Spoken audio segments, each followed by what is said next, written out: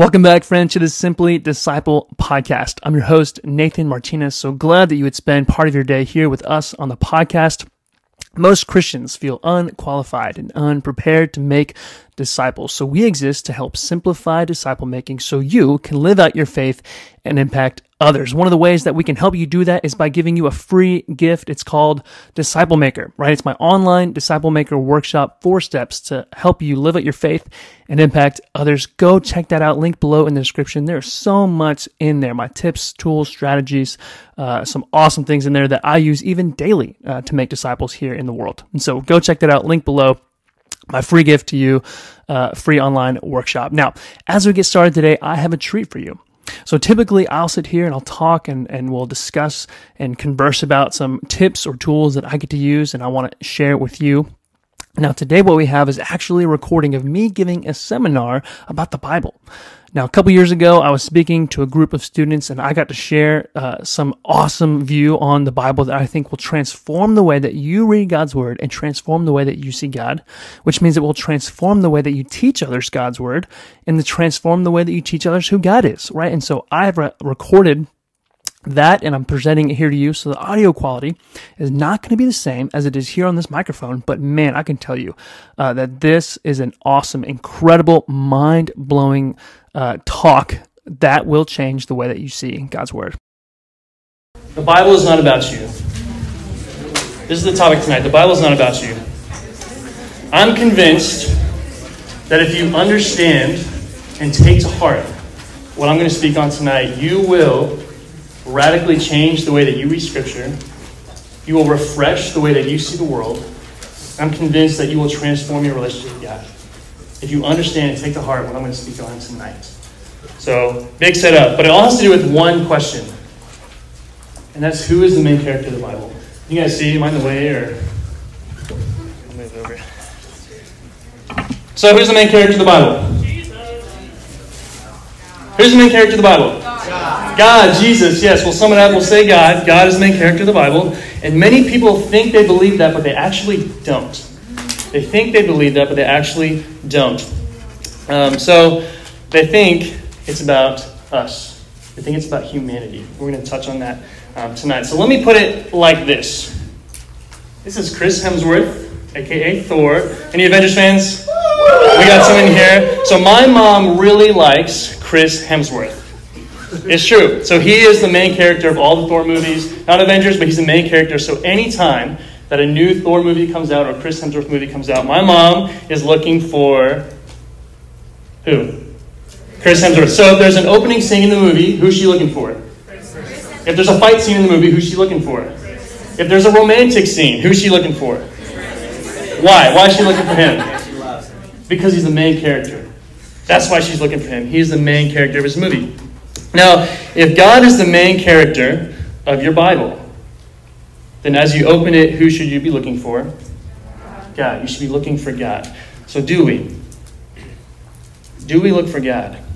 So we should be asking questions like, where is God in this? How does he benefit from this? What's in this for God? And instead, so oftentimes we in the American church can approach the Bible and ask, what does this mean to me? How does this make me feel? What kind of blessings do I get? Who am I, not who is God, in light of this passage? And we're tempted to approach Scripture and only look for us. So even in prayers, right? Even in prayer sometimes we can say, God, watch over this, take care of that, bless this, put a hedge of protection around this, thank you, and you can go now. And that's oftentimes what our prayers can look like. So we're often guilty of taking a robust, worshipful, God-centered view of the Bible and trading it for a shallow, insulting, me-centered view that makes the Bible about us. So we have missed out on what I believe to be among the most influential truths in Christianity. Namely, God is zealous for his glory and his glory among the nations. So Scripture over and over again affirms this. All is for the glory of God. But we don't even know it because we're too busy thinking about us. I'll give you an example. Be still and know that I am God. Has anyone heard this verse before? Can anyone finish the other half of the verse? Did anybody know there's another half? Maybe not. That's okay, because a lot of times we'll put up verses like this on pillows, we'll put them on posters, and it's common. But why do we like verses like these? because it has to do with us. This verse makes you feel good. Be still and know that I'm God. And it makes you feel good. And so we take verses like this. I think of another one, Jeremiah. I forget something where he'll prosper you. That's off the cuff. But anyway, so they make you feel good. They really do. We like passages like these because they're about us and they make me feel good. So let me ask you something. If I were to open your Bible and search through the pages and list out all of your highlighted and underlined verses, would they show that you think the main character of the Bible is you or God? Ooh. but seriously though, and because we like to go to feel good passages, right? I'm guilty of this in my quiet time. Sometimes I'll say, I don't know what I'm looking for. Maybe I don't have a plan today. I want to go to a verse that feels good to me or a passage that I'm reminded of that feels good. And so sometimes we'll go to passages about us and not something about God. We're all guilty of this. We go to feel good passages and we ask questions like what we get from God. This is the other part of the verse. Be still and know that I'm God. I will be exalted among the nations. I will be exalted in all the earth. All of American Christianity is guilty of taking verses, oftentimes out of context, and taking them about God, where they should be about His glory, where? Among the nations, and it can be about us. That's the other half of the verse. Pretty crazy. But God is zealous for His glory, and His glory is among the nations. So I have a few passages of Scripture we're going to look at really quickly. And we're going to debunk popular stories in the Bible that people can assume sometimes that they're about them, when really they're not. They're about God and His glory among the nations. So the first one is David and Goliath. So at this time, the Philistines are at war with Israel. And they present their champion Goliath, who is a giant. And at the time, if their champion wins, the other army loses, and they sack the city. And so Israel sits there and says, we have nobody to present. What are we going to do? David comes along, and he's a shepherd boy. And he says, here I am. I'm going to fight Goliath. Now, oftentimes people will take passages like this and say, God will help you defeat your Goliaths. Right? David takes a sling and a rock and he slings it at Goliath's head and he dies. And it's like, God will be on your side. He'll take care of your battles. Goliath will fall because God is on your side. Now, that's not what the passage is about at all. This is what David says as he approaches Goliath. Goliath is taunting him and taunting Israel. Here's what it says. This day, this is David speaking, this day the Lord will deliver you into my hand, and I will strike you down and cut off your head. And I will give, this is pretty gruesome, I will give the dead bodies of the hosts of the Philistines this day to the birds of the air and to the wild beasts of the earth. Why? That all the earth may know that there is a God in Israel. That all the earth may know that there is a God. So David went to war to fight Goliath, not thinking, how much glory can I get? What glory can Israel get? He said, I'm going to go fight that the world may know that there is a God in Israel. It's for His fame. It's to make Him glorious and beautiful and magnified. But that's the result. The result of the battle is that God will receive glory among the nations. Other one, Daniel in the lion's den. If you're familiar with this one, this is in the Old Testament. So Babylon has conquered Jerusalem, and King Darius is residing over as king of the region. And Daniel is a Hebrew, and he is raised up through the ranks as a Hebrew, and he becomes a powerful man, and King Darius is favoring him. And the officials of King Darius don't like it. And so they trick the king into making a law that says, basically, you can worship nobody except for King Darius. And if you worship someone else, you're going to be thrown into a lion's den. And Daniel will not have it. So he prays. And the king's officials catch him in the act, and they go to the king and say, look what Daniel did. He's worshiping somebody else, and it's not you. And so King Darius is like, dang it, because he loves Daniel. But he has to keep his word. And so he says, all right, to the lion's den you go. So Daniel's thrown into the lion's den. And King Darius, the next morning, runs and shouts down at the bottom, Daniel, are you still there? Are you alive? Has your God saved you? And Daniel comes up without a scratch on him. What's the purpose of that story? It's not that you would sit there and say, man, in your darkest days, God will see you through the lions. Yes, that's true. God will see you through your darkest days. It's not saying that, in the midst of trial and error, man, God will be with you and He'll keep you unscathed from danger. That's not the case. This is what it's about. Then King Darius wrote, this is after Daniel's rescued, to, here it is, all the peoples, nations, and languages that dwelt in all the earth. Peace be multiplied to you. I make a decree that in all my royal dominion, people are to tremble and fear before the God of Daniel. So the purpose of this story is that God will be magnified, glorified, and made famous. That's it. It's not about making the Bible about us. It is about God. And so many stories of Scripture are all about God if we take it at face value. So that's another one. Here is another. This is a Bible trivia one. You got a little bit tonight. Let my people go. So the Israelites are in Egypt, and God calls on Moses, and he says, I want you to go and take my people out of Egypt. And so Moses goes to Pharaoh, and he says, let my people go. Does anybody know what the very next part of that sentence is? What Moses says to Pharaoh after that?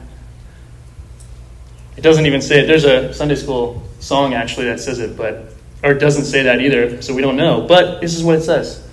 The Lord said to Moses, go to Pharaoh and say to him, this is what the Lord says. Let my people go so that they may worship me. What is the purpose for him to bring out his people? That they would worship God. That they would worship God. Let my people go that they may worship God. So yes, he loves them, but he desires to worship as well. In fact, in 7 chapters, 10 different verses, we find that God wants his people out of Egypt to worship him over and over. 3 during the wilderness, just sacrifice to the Lord. Worship me. A festival to me in the wilderness, that they may serve me, worship me, worship me, worship me over and over again. The purpose of all of that is so that God may be worshipped. And the crazy thing is that God tells Pharaoh at the end of it all why all the plagues happened. Why you went through all that suffering, why your son died. What was the purpose for all the plagues? God tells Pharaoh, I've raised you up for this very purpose, that I might show you my power and my name might be proclaimed in all the earth. That God would be worshipped among the nations. That his glory would be magnified and made known throughout all of the earth. That is the purpose for all the plagues. All of it. Now, there's one more story I want to share with you. It's that Jesus died for the Father's glory. This is my favorite part right here. So, Jesus died for the Father's glory. This is John 12, 27, verse 12, 27, and 28. Now is my soul troubled. This is Jesus. Why is his soul troubled? He's about to go to the cross. He's about to go to the cross. Now is my soul troubled, and what shall I say? Father, save me from this hour, but for this purpose I have come to this hour. Father, glorify your name. For this purpose I have come. What's the purpose? Father, glorify your name. This is the purpose why I have come. And he's troubled because he is about to go to the cross for you.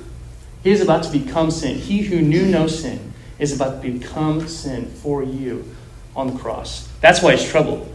But what's on his mind as he's going? Father, glorify your name. He wants the Father glorified. The other part of this, if you read this way, you'll also continue to find that Jesus, when he went to the cross, it was also for the Father's glory, but among the nations as well. Jesus died for the Father's glory among the nations. This is a crazy one. Romans 15, 8 through 9. So this is Paul. For I tell you that Christ became a servant to the circumcised, to show God's truthfulness, in order to confirm the promises given to the patriarchs, it's in the Old Testament, and in order that the Gentiles might glorify God for his mercy. The Gentiles is anyone who's not a Jew. It's the nations. It's all of the earth. In order that, so Jesus became a servant in order that the Gentiles might glorify God for who he is in his mercy, his character. Who is the main character of this verse? It's God. God is the main character of this verse. It's about him.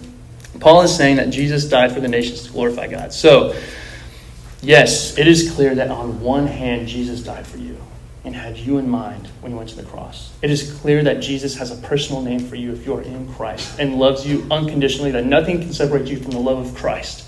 Period. Nothing can. He loves you. And at the same time, on the other hand, Jesus went to the cross for God's glory and God's glory among the nations, that people may know him and worship him. So it's both and. It's a double-sided coin. That's what it is. And so we find that the truth is Jesus died to get us and to give God glory. To get us and to give God glory. So understand this.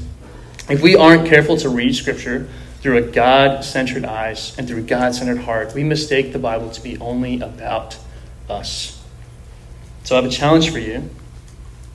In your own Bible reading, underline every time you see nations, peoples, earth, languages, tongues, all of those words. Because so often, and I'm included in this, of only underlining verses that make me feel good.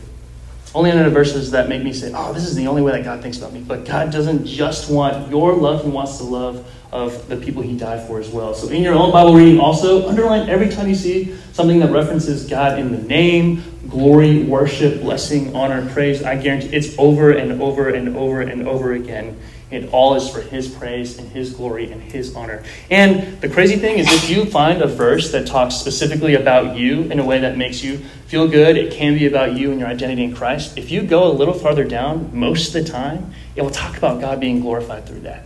So I'd say, as you're reading, find that good verse. And I'm not saying it's wrong to go to feel good verses, because we need those. And I would say memorize them all day long.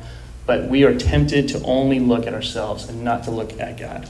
And so we go from a me-centered theology to a God-centered theology. We grow in our understanding of Scripture with this approach. We grow in our understanding of who God is, who his character is. We grow in the way we approach God. We grow in the desire to see God receive worship among the nations. The last thing I have for you is to pray. So if we go back, it says, in order that the Gentiles might glorify God for his mercy. That's God's character, who he is. When you pray with God in mind, thinking of his character, meditating on who he is. Don't just say, God, would you bless this and give me that? God, would you have me have to do this? Think, God, man, you are beautiful. You conceived the idea of color. You set boundaries between earth and sky. Brag on your God. Brag on your God. And you'll see yourself go from a me-centered theology to a God-centered theology. Read your Scripture like that. I'm convinced if you understand these things, you'll transform everything about your Christianity and your relationship with God. Let's pray. Oh, Heavenly Father, you are so good and kind and righteous and holy and beautiful. God, you created us. You are wise, understanding. God, we thank you for who you are, not just what you've done. God, because of who you are, we can't help but want to worship you. We know that the theme of this project, God, is worthy. God, may we look at you as worthy.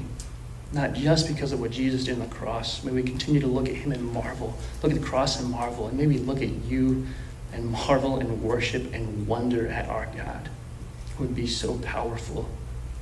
And we thank you for Jesus. And we thank you for his sacrifice on the cross, that we might be in a relationship with this God, with you, the God of Abraham and Isaac and Jacob. God, that we might know you and brag on you. We thank you for the privilege, God, to read your word. We thank you for the understanding that your Holy Spirit would give us. Father, I pray you would take these things to mind and see you for who you are, God, and seek to magnify you among our peers in this place and make you famous among the nations. God, let it be all for the sake of your name or not at all. And it's in the name of Christ I pray. Amen. Before we leave, don't forget the online Disciple Maker Workshop is free for you, link below in the description. But also, if you are enjoying this content, go ahead and rate and review. Go ahead and subscribe and like the channel. I mean, I'm just saying, if you're enjoying this content, please let us know. We'd love to hear. We'd love the support. Okay, let's go as I pray. Father, we thank you so much for this truth. Just praying that you would transform the way that we see your word and the way that we see you. Let it be so for the sake of your name among the nations. Amen.